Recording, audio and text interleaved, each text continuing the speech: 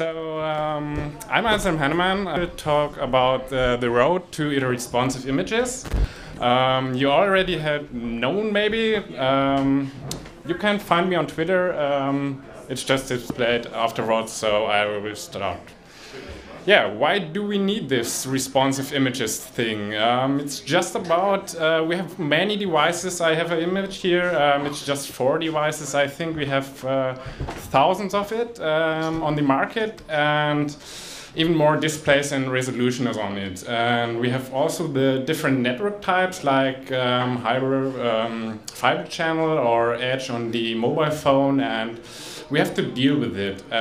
So you maybe can see this is not a very crispy image, and it's a low-res image. It works on a mobile phone. It just looks great on a mobile phone, but on a desktop or a Retina iPad, it just looks crappy. So we want a high-resolution image like this one on a Retina MacBook Pro. But the problem is the file size. I mean, you won't download the data of 5 megabyte as it here, the image, on a smartphone with 320 pixel as a display size. So the current situation is that we could download large data on a website, but it's a problem on mobile devices, or it's a small data, it is a problem for the high resolution services. So the other problem we have is that we cannot serve different crops of an image, and I will explain what this means actually.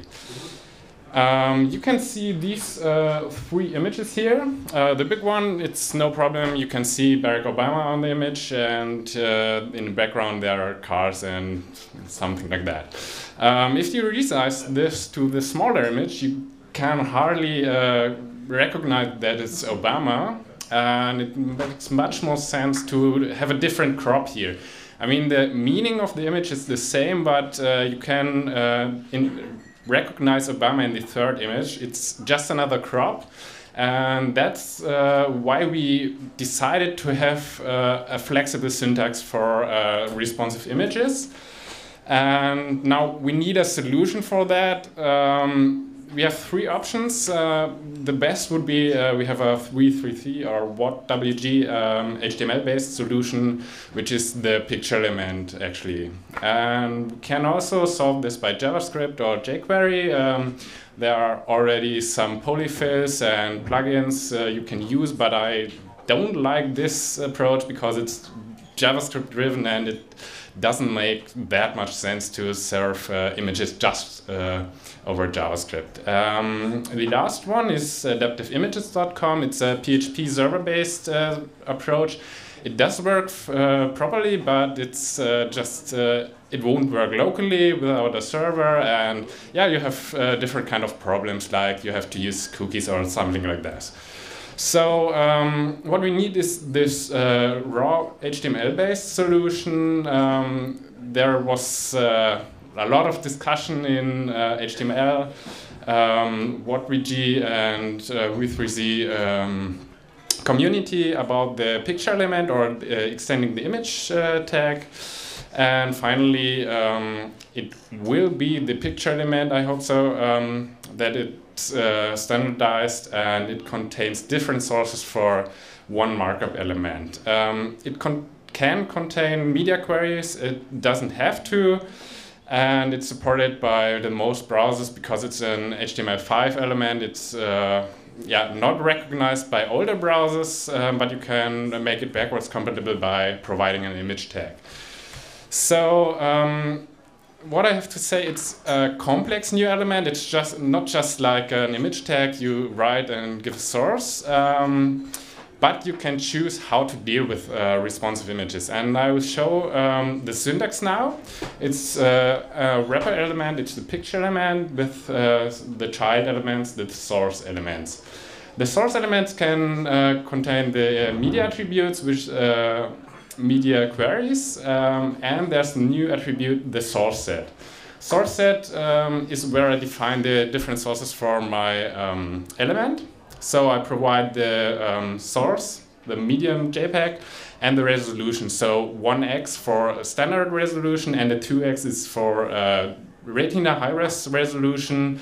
And you can see actually that there's the fallback image tag. It's just the last element. So if an older browser doesn't recognize the source element with source set attribute, it just takes the image tag and it should work. Yeah.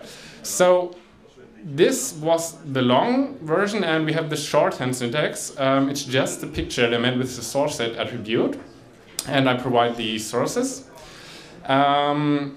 It uses different sources for different devices, but you have to let the user agent determine which image to choose. So you cannot provide any information which image to choose, and the browser decides, hey, I'm on a network, on a mobile network, and I'll choose the small resolution. The long syntax has this media queries, so I can provide media queries, maybe in future of bandwidth media queries, and also by display type like monochromatic for the Amazon Kindle, or anything else by media queries. So I have the ability to set different crops, different images for different media types. And that's pretty awesome, I think. So the problem is we cannot use this actually, and we have several solutions right now. For background images, no problem.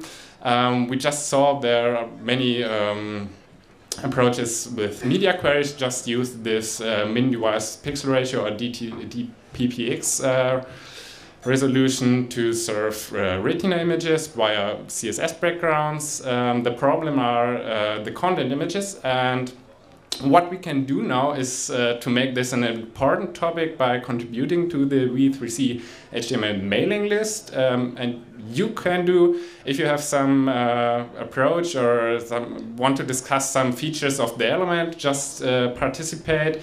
Everyone can join and everyone can discuss about this. So I really appreciate to everyone who will join and discuss with us. And you can use the picture fills. This is this jQuery plugin you can use to make this picture element actually usable, and it works. It's just relying on jQuery, so it's yeah, relying on JavaScript.